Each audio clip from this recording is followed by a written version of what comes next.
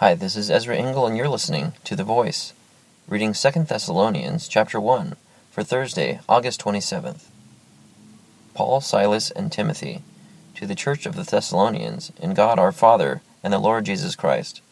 Grace and peace to you from God the Father and the Lord Jesus Christ. We ought always to thank God for you, brothers, and rightly so, because your faith is growing more and more, and the love every one of you has for each other is increasing.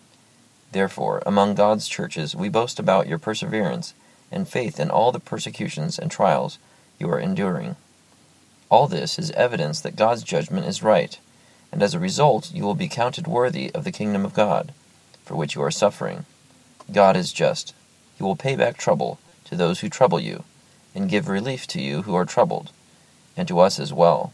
This will happen when the Lord Jesus is revealed from heaven in blazing fire with his powerful angels. He will punish those who do not know God and do not obey the gospel of our Lord Jesus. They will be punished with everlasting destruction and shut out from the presence of the Lord and from the majesty of his power, on the day he comes to be glorified in his holy people and to be marveled at among all those who have believed. This includes you, because you believed our testimony to you. With this in mind, we constantly pray for you, that our God may count you worthy of his calling, and that by his power he may fulfill every good purpose of yours and every act prompted by your faith.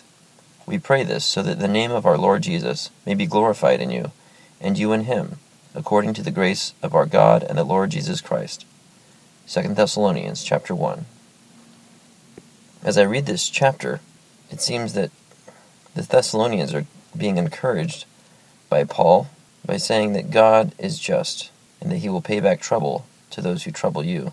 In verse 8, it talks about when Jesus is revealed from heaven in blazing fire with his powerful angels, that he will punish those who do not know God and do not obey the gospel of our Lord Jesus. This is not a description that I see brought up very often of Jesus coming back to judge the world and individuals who do not know God or obey the gospel. There's a lot of focus on grace, how God has chosen us before we chose him or acknowledged his choosing of us. But I don't really know what to do with a few verses like this, because there are so many people who do not know God and do not obey the gospel, but it's really up to them to obey the gospel or to know God. So my burden is to introduce people to God so that they don't have to fear everlasting destruction. God is merciful, but he's also just. We've seen his mercy and haven't seen his judgment, but it's yet to come. I pray that we all are ready without fear or trembling, because we will be on his side. Thank you for listening to The Voice.